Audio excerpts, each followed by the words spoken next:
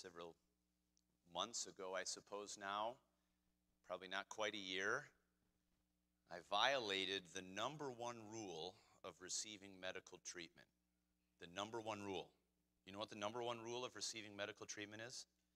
Don't use Google. Don't use Google, folks. You're not a doctor. You know what happens when you use Google? You know, the doctor says you have this condition. Google's going to tell you that you're going to be dead in 3 months. Okay, that's what Google's going to tell. This could happen, and don't use Google. It's a bad idea. You're not a doctor. But nonetheless, I did, and I'll tell you why. Several years ago, I had a melanoma that was removed from my shoulder, and thankfully everything was fine from that. But I also, as most of you know, have a father that passed away from melanoma. And so now I go in about every 6 months to the dermatologist, and they treat me like a pincushion. And I kid you not, it's like every time I go in for a full body skin exam, they look over all my moles and try to identify which one looks slightly suspicious or atypical, and then they carve it off me. And I just went in this last week, and it's fresh on my mind because I got a divot in my right calf from them saying, this one we got to rule out atypia, we're going to carve it out off you. So I know very full well all of that. Well, one time, several months ago, I went in, and they removed a mole on my toe.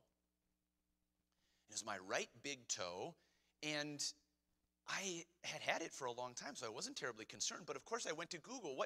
How do you treat, melanoma on the toe? Well, you don't have very much skin to remove on the toe. The tragic thing, actually, about many melanomas on the toe is, what do you think they require removal of? Your toe. I didn't like that very much. I didn't like that idea. I'd grown rather fond of my right big toe over the years.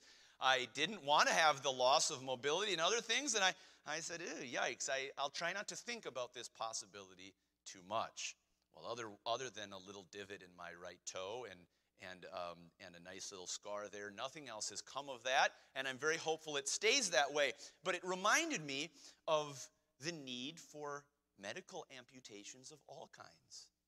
I looked it up this week and found that some have estimated there are as many or more than 185,000 medical amputations necessary in the United States every year. And as many as 150,000 of those are of your lower extremities. The most common cause of that is diabetes.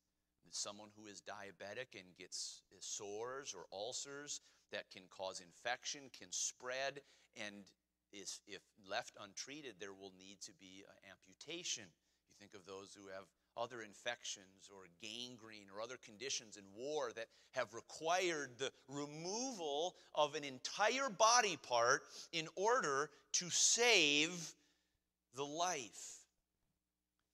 In fact, that is why amputations happen, even though they're very painful and very difficult.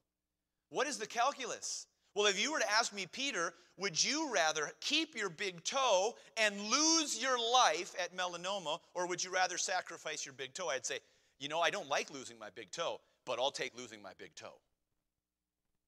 And if you were to be presented, you are going to die unless you remove your entire leg. Will you remove your leg? I think every one of you would say, that sounds awful. It sounds gruesome. I don't want to do that. But if it comes to my life, I'll do it. That's because when it comes to the precious gift of life that God has given us, we can make the calculation pretty easily. There are many things that are not worth my life. Here this morning in Mark chapter 9, as we continue working through the Gospel of Mark together, we come through what to my eyes might be the most sobering words that Jesus ever gave. There would probably be statements he made in the Gospels that are as sobering, that are as serious as the words he gives here, but I don't know that there are any that are more sobering, more more serious, more intensely necessary of our scrutiny when he says this: if your hand offend you, cut it off, amputate it. Why? It is better for you to enter into life maimed, without a hand, than having two hands to go into hell. The Greek word there is from Gehenna. We'll talk about that. Into hell, into the fire that never shall be quenched, will never be put out, where their worm dieth not and the fire is not quenched. And he goes on to say, if your foot offends you, amputate it, cut it off. If your eye offends you, pluck it out. You say, what on earth is he speaking of here? Friends, we're speaking here this morning not of a physical amputation that will save your physical bodily life. Jesus has in mind the kind of spiritual amputation that will be necessary to preserve your eternal life. And he says here to us this morning, that life, that eternal life, is worth sacrificing any cost in order to avoid eternal death and lay hold on eternal life. The title of the message this morning is Life at All Costs. Life at all costs. It would be better, Jesus says, to lose your hand, your foot, or your eye and receive eternal life than to have the opposite and receive eternal death. Now, I want to start here with these words that have been very hard for people to understand over the years, have been misapplied in very tragic ways over the years, and require significant scrutiny. When we come on this passage to try to understand what is Jesus meaning, sometimes it's best to work backwards in logic, to try to see the big picture of Jesus describing this kind of amputation, cut off any body part, any instrument of your life that could lead you to eternal destruction. It is better to sacrifice what could offend you, what could hinder you, so that you may enter into life than anything else. How do we understand what Jesus is saying here? I want us to look at this in three different ways, in three different respects. And it's going to start with what I'm going to call a chilling comparison. A chilling comparison. Notice the very simple comparison that Jesus is making here in verse number 43 through verse number 48. He says again and again, it is better for thee to enter into life than having two hands or 2 feet or 2 eyes to go into hell.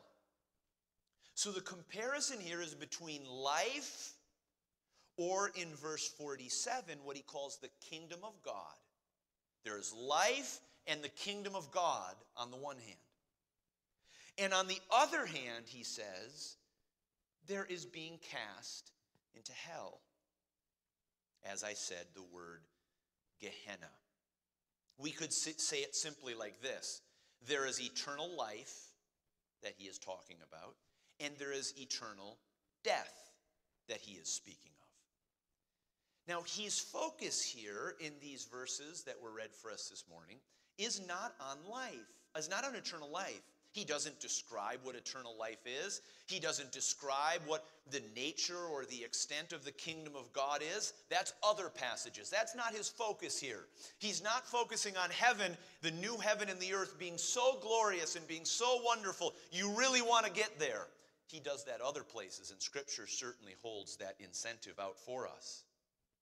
Here, he's focusing on eternal death. That is why he repeats in verse 44 and verse 46 and verse 48, he says these words, where their worm dieth not and the fire is not quenched. What does he mean by that? Those are strange to our modern ears. Well, notice first of all what his focus is in this comparison. It is on the reality of hell, the reality of Gehenna, as he would use this word in the Greek. Now, we need to confront this reality of hell together because Jesus does. Now, I will tell you, friends, I don't take any pleasure in preaching on the reality of hell and the reality of eternal death, because you cannot deal with the reality of hell in a manner that is flippant, in a manner that is not serious, that is not sober. Have you ever heard someone in our modern society say the words to another human being, "Go to hell"? Have you ever wanted to look at that person and say, "Do you know what you're saying? Do you know what you're saying?" Have you ever heard another human being say to another person, "God damn you"? Have you ever wanted to stop and say to that person, "Friend, do you realize what you're saying by those words?" It might actually be helpful sometime to wake someone up that you know who is using those words to stop them and say, "Hold on a minute. Do you know what you're saying?" Ted, would you mind just turning down a little bit here? I'm getting a little bit of feedback. That would be helpful. Do you know what you're saying? The reality is, any person who would say to another human being, "Go to hell," really has no idea of the reality of what hell actually is. In our modern culture today, we turn from that idea of hell as being a literal, a real place. But if you take Jesus' words seriously, you can't do that. Because when Jesus so often speaks of heaven and eternal life, he contrasts that, like he does here, to speaking of hell and eternal death. And if you believe in heaven, a new heaven and a new earth, as Christ is preparing for those who believe in him as a reward, then you cannot, taking Jesus' words seriously, say, "But I don't believe in that hell stuff." Because Jesus treated both of them as real. Similarly, you cannot believe from Jesus' words in eternal heaven, that heaven is a place in which we will live in an everlasting time with God, and not believe in an eternal hell, in an everlasting hell, because Jesus holds both of them up together side by side. You can't pick and choose. In fact, he says here that hell is the place where the fire never shall be quenched. Now, I said we were going to talk about this Greek word that is used here, Gehenna, because it helps us understand the picture that is in Jesus' mind here for this place of judgment. Gehenna is actually a transliteration from in the Greek from the common tongue in Jesus' day, which was Aramaic. People who were Jewish in that day spoke Aramaic. We have seen in the book of Mark these words, these Aramaic phrases that are included that likely would have been the actual words that Jesus was speaking, this Aramaic tongue. And there was a word in Aramaic which would be Gehinnom. Again, transliterated in the Greek to Gehenna. Gehinnom was referring to a specific place that Jews of this day knew. They knew where it was. They knew what it was about. Gehinnom was a valley to the southeastern side of Jerusalem. It was a valley, and it is called in the Bible the Valley of the Son of Hinnom. The Valley of the Son of Hinnom. And so that became in the Aramaic Gehennom, and then in the Greek that was transliterated into Gehenna. So the Jews that were listening to Jesus speak would have said, "Oh, I know what he's talking about. He's talking about a picture of this place over here, Gehenna, a picture of this eternal judgment." Now you say, what is this place? Well, if you were to go into your Old Testament, again, this is bringing in ideas that the Jews were familiar with, the Jews of Jesus' day would have known about. Have you ever read in your Old Testament a description of a place called the Valley of the Son of Hinnom? Look it up sometime. Do a word search. Maybe you have a Bible app and you can search words in your Bible. Look up Hinnom, Hinnom. And what you'll find is this. The Valley of the Son of Hinnom, just outside Jerusalem, was a place where there was worship that would be done of a false god. And this god is Molech, Molech. And do you know what was particular to the worship of Molech, this false god, this idol that was specific to the Ammonites in the Old Testament? Molech, the god of Ammon, it was this: they sacrificed children there. In the Old Testament, it is said that certain kings of Israel made their children to pass through the fire to Molech. And do you know where they did that? In the Valley of the Son of Hinnom. Children being burned as sacrifices to a pagan god. And if there's any doubt, you can look back. Anytime the word Molech is used, if you did a search on that term, God expressly prohibited his people. Don't you dare worship Molech, and don't you dare sacrifice your children. God is against child sacrifice. He's against the murder of innocent infant life. Can we say that today in our political culture too? He's against it. He's against butchering babies. He is. He has always been, and he always will be. And yet in this area, in this valley of the son of Hinnom, these pagan sacrifices would take place, children being butchered. In fact, there is this word also is used in the Old Testament called Tophet. Tophet, Tophet. And there's a suggestion by scholars that that word has a reference to drum beats. And there's a wonder whether those drum beats were used in pagan sacrifices to drown out the screams of the children being slaughtered. Just imagine the horror of this place. Well, in the Old Testament, God speaks of his judgment against this kind of practice, and his judgment against this valley of the son of Hinnom where this wickedness was propagated. And you can see in the book of Jeremiah and other places where God says, this valley is going to be called the valley of slaughter. My judgment is going to be caused to be brought about on this place. And then in Isaiah chapter 66, God prophesies of a day. Listen to these last words of the book of Isaiah. He says, and it shall come to pass in these last days of this new heaven and earth, that from one new moon to another, and from one Sabbath to another, shall all flesh come to worship before me, saith the Lord. And they shall go forth and look upon the carcasses of the men that have transgressed against me, that have sinned against me. Now listen to this. For their worm shall not die, neither shall their fire be quenched, and they shall be an abhorring unto all flesh. Did you recognize those words? Their worm shall not die, neither shall their fire be quenched. Where did we just read that? In Mark 9. Jesus is quoting Isaiah chapter 66 about God's ultimate judgment on those who have sinned against him. And he says, that's the picture. Gehenna, a place of burning.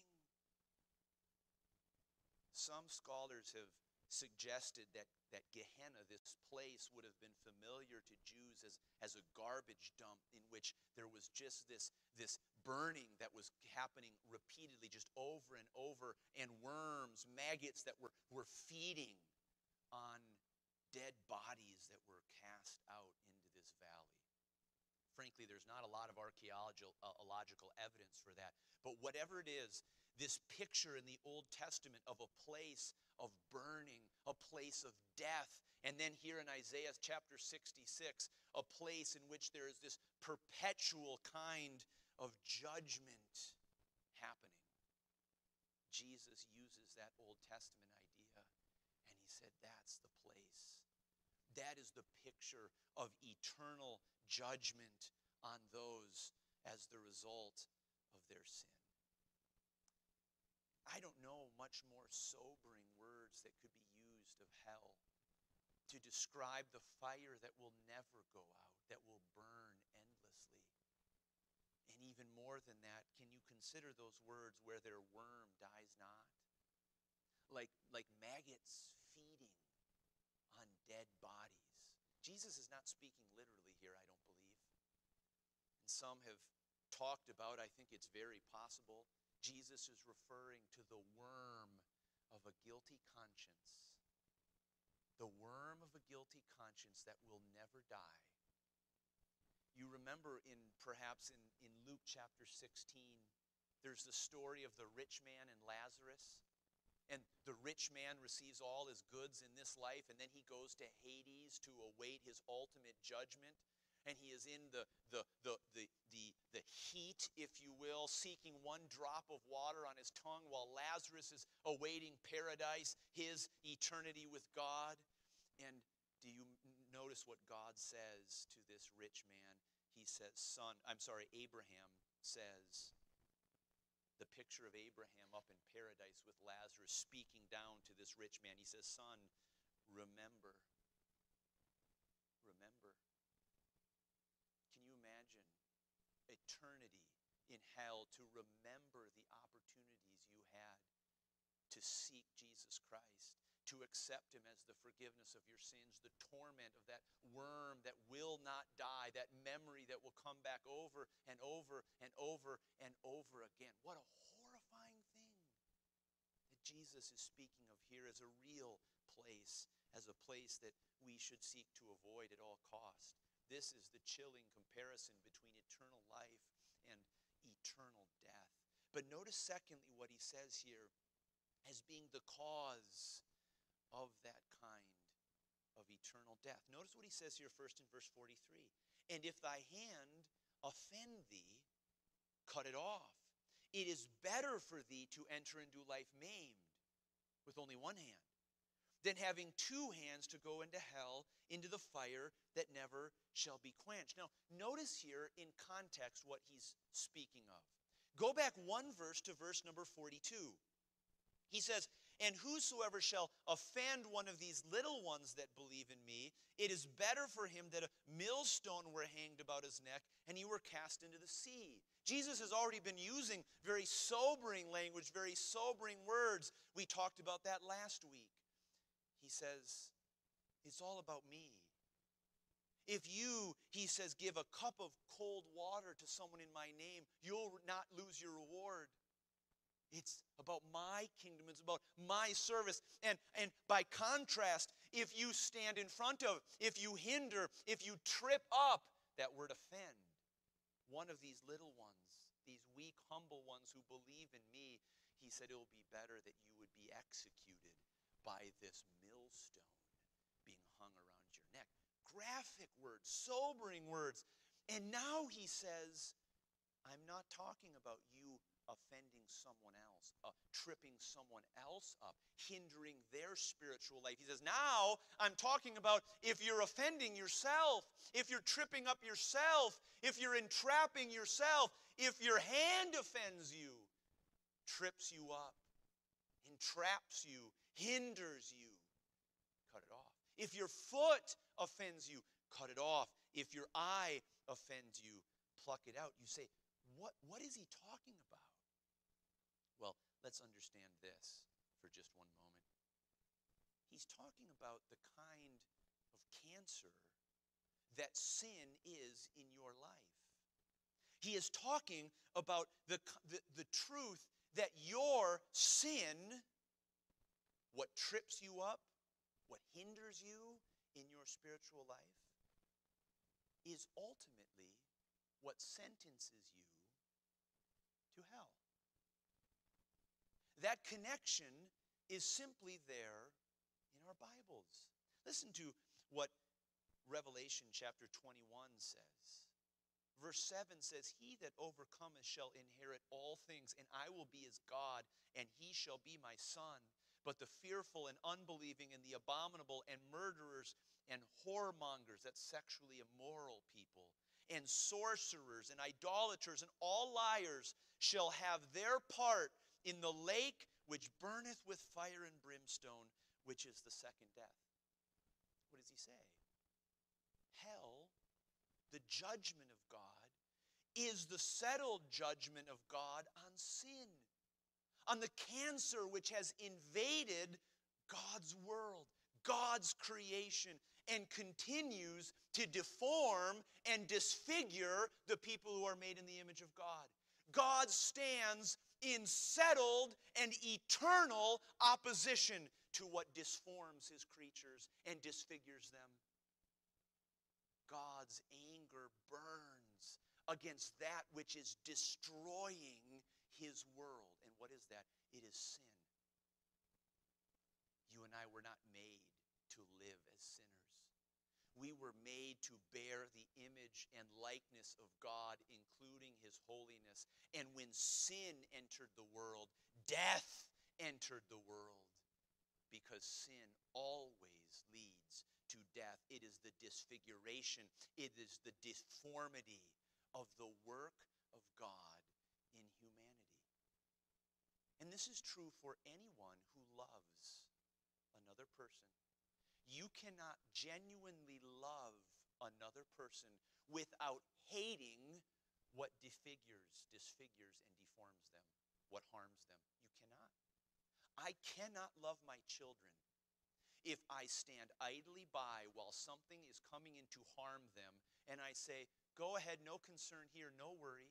No, my love toward my children makes me stand in opposition to anything that would harm them. And in the same way, God's love toward his creation, us, his world that he has made, cannot be love unless it stands in eternal opposition to what disgraces and disfigures and deforms it.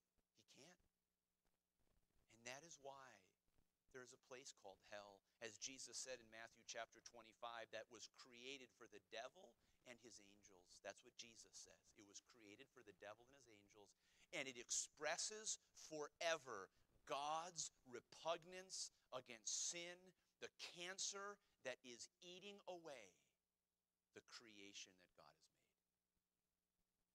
You see, this is why those who choose sin, who embrace sin, who reject the forgiveness that is available in Jesus Christ, will be judged there. Because by choosing sin, by embracing it, they are expressing their rebellion to God, their opposition to his universe, to his creation. And their judgment will be part of God's just judgment against sin and against Satan eternally. You see, Jesus is inviting us here to say, do you understand what sin looks like to me? Do you understand what sin that trips you up, that traps you, that ensnares you in your spiritual life? Do you understand how I see it? Jesus, in looking at this awful, chilling comparison between eternal life and eternal death, is saying to us, do you understand that the difference between your eternal life and your eternal death is this thing called sin, is this thing called rebellion against me? Oh, friends, what a sobering word for Jesus to say to us. It is better to lose a hand, to lose a foot, to lose an eye, and enter into eternal life than it is to be fully whole bodily, and yet as a result of sin, march down a path that leads to eternal misery. There's a chilling comparison that he has for us. There's the cause that he's identifying here in sin. And finally, there's a command for all of us. Notice what he says here. If thy hand offend thee, cut it off. Verse 45, and if thy foot offend thee, cut it off. Verse 47, and if thine eye offend thee, pluck it out. Now, we have to be very clear here. This is not calling for bodily mutilation. It's not. Some people tragically have applied that. They've literally cut off body parts to try to follow what Jesus is saying here, and they are missing what I think is obvious. He's not speaking of physical mutilation because, friends, physical mutilation does not address your sin problem. Do you understand that? If you cut off your right hand, guess what hand you can still sin with? Your left hand? If you cut off both hands, guess what you'd still sin with? Your heart. Because what Jesus says so clearly elsewhere is what actually is that which causes sin. He said it is from your heart that your sin flows. That's where the fountain of your impurity resides. So you say, well, why is he talking about your hand and your foot and your eye if it's really about your heart? Because your hand and your foot and your eye are the instruments by which you carry out your sin. Do you notice that? When a lustful thought enters your mind and dwells in your heart, what part of it is going to act? What's going to be its instrument of bringing that into the world? It may be your eye and what you look on. Your eye is complicit, if you will. Your eye is an accomplice in the sin that has happened. If you steal something, that begins in your heart. That plan, that plot is hatched in your heart. But what reaches out to actually steal? Your hand. It's an accomplice. Where, when your feet go someplace, are they taking you? Your feet are taking you someplace your heart has devised to do something wrong. Your feet are an accomplice. Do you see what Jesus is saying? He's not saying literally physically cut off your foot, literally physically cut off your hand. He's saying you've got accomplices all over. Friends, your phone can be an accomplice for you to participate in the most appalling forms of wickedness. Your laptop, your internet browser can be an accomplice, an instrument, like your hand, your foot, or your eye. Your dating app can be an accomplice. Your Uber Eats can be an accomplice. What's the simple point I'm making? We could go just on and on down the list. We all have different accomplices that are what? That are leading into sin, that are leading away from what we know God desires. And Jesus is saying, if you identify an accomplice, if you identify an instrument toward this cancer that is eating away at your life, be decisive. Choose life at all costs. Cut it off. Cut it off. Do you see, there's two applications, I think, here, just immediately for all of us who are Christians. And this passage hit me heavy, square between the eyes this week before I could preach it to you. Here's one application that's utterly, utterly clear from my mind. It's this. If there's anything holding you back from giving yourself completely to Jesus Christ for the forgiveness of your sins and the salvation of your soul, cut it off. Friends, do you know how many people have died and are eternally under judgment today because they wouldn't give up their sexual sin?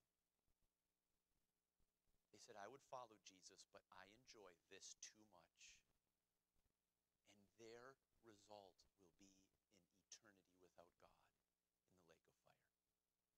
Cut it off. Friend, what sin are you holding on to this morning that says, you know what, I want to enjoy this a little bit more before I give myself to Jesus Christ? Cut it off. Cut it off. It would be better for you to lose a hand, a foot, or an eye than to enter in to the place where the worm is never satisfied, where the worm is never, never dying, and the fire is not quenched. Secondly, what's the second application for all of us? For those of us who have accepted the cost to Jesus Christ. You say, when Jesus talks about the cost to avoid hell, what's he talking about? He's talking about something that he knew perfectly and intimately because he paid that cost. When Jesus talks about the fire that will never be quenched, he knows of what he speaks because on the cross he suffered that price for you. What happened on Calvary? Jesus suffered Gehenna for you. When he looked at his Father in the Garden of Gethsemane before he went to that cross, and he said, Father, if this cup may pass from me so I don't have to drink it, let it happen, but otherwise not my will, but yours be done. What cup was he talking about? He was talking about the cup of God's judgment in hell, the cup of God's judgment on sin. He has paid the cost for you. He has paid the price for you. And now in his death and resurrection, he offers it to you freely. He says, come and accept of my gift. Come and accept of my forgiveness. He says, I have paid for your sin so that you can no longer need fear being cast into the lake of fire. Friend, if you have accepted that gift today, if you have known that Jesus has paid that cost for you, the question for all of us today is, how do you view sin? How do you view the sin that is still tripping you up in your life? Are you viewing it like something that needs to be chopped off at all costs? You say, I know what it cost Jesus. And I will not, as Paul says, yield my members as instruments of unrighteousness. I will not do it. Will you act decisively against the areas of sin that you know displease God? The areas of infection in your heart and life that you say, God, I'm not right in this area. I am weak in this area. I continue to stumble in this area. Whatever it is, are you willing to be drastic? See, the sobering reality, I think, for all of us is that ultimately this says something very real about our faith. In Matthew chapter 7, Jesus is speaking of people one day who will come to him at the day of judgment and they will say, Lord, Lord. They will profess him as being a person of respect. They are his. Lord, Lord. And they will tell him, Lord, look at what we did for you. We ministered in these streets. We cast out devils in your name. Maybe they'll say we were a part of a good local church. We were part of the ministry. Look at everything we did. And Jesus will say to them in that day, he said, I never knew you. Depart from me. Now listen to these words. Ye that work iniquity. Depart from me, ye that work iniquity. What will be characteristic of them will not be the words of respect they have used to Jesus. What will be characteristic to them is the domination of sin in their life. And friend, I don't want for a moment to suggest that ultimately one day your getting to heaven or going to hell will be based on you earning it. I fought hard against sin. I earned my way into heaven. Nonsense. That is not the gospel. Jesus has paid the price for your sin. You will only find forgiveness in him. But I will say, as Jesus said in Matthew chapter 7, there will be people before him one day who will profess to have known him, and he will say to them, I never knew you. I did not have a relationship with you. And the characteristic of your life was a life that embraced sin and did not embrace me. You see, for those of us who are Christians today, friends, there are two pictures that I want to put in front of you as we close. The one picture is something I went through a while ago. Many years ago now, my calf was sore all the time. And I could feel a lump in my calf. And I even had a memory that I was playing basketball perhaps, and someone might have kneed me right in the calf, and I had a contusion. It wasn't going away. And so I went to the doctor. I wasn't expecting a lot, and immediately he was concerned. And he started feeling that calf, my left calf, and saying, oh, this is good. And he sent me to get an imaging. It turned out inside my calf, I had a tumor. I had a tumor inside my calf. It was called a hemangioma. Maybe you've had a hemangioma or know what it is. It's a tumor of blood vessels. Blood vessels are jumbled together in a tumor. And we don't know why it happens, actually. It's a benign tumor, though. But this one was actually in the middle of my muscle, of my calf muscle. And I remember still the doctor telling me, he says, well, you know, it's good. It's benign. You don't have to take it out. He said, really, it's all up to you. It's all about pain management. If it hurts too badly, we'll come take it out. But this is what we're going to do. We cut straight into your calf muscle and then cut out where the tumor is, and you're going to lose all that calf muscle. You're going to cut right into it, cut it out. And I remember thinking, I don't want to do that. I don't want to lose the functionality. I play basketball. I don't want to have this problem. And do you know what I hung on to? Well, he told me it's okay. It's just about pain management. You know, to this day, my calf still regularly is pretty sore. I play basketball or I do other things, and I'll feel it kind of throbbing. But you know what I don't want to do? I don't want to give up my calf muscle. I don't want to cut it out. I say, I'll live with it. And I wonder if that's the way you're dealing with sin this morning. You know there's cancer in your life. You know you're living in defeat and fear and anxiety and lust and gluttony and pride. Whatever it is, we could name them. And you say it's a little sore. But you know what? I don't think it's that big a deal. I'll just live with it. I won't cut it out. I won't take decisive steps against it. I'll just leave it there. And we'll see what happens. That's not the way Jesus talks about sin, friends. It's not the way he talks about the cancer in our life. No, the way he talks about it is what happens when I go to my dermatology appointments and that dermatologist looks and says, this looks a little atypical. You know what? Let's cut it out. Let's take care of it.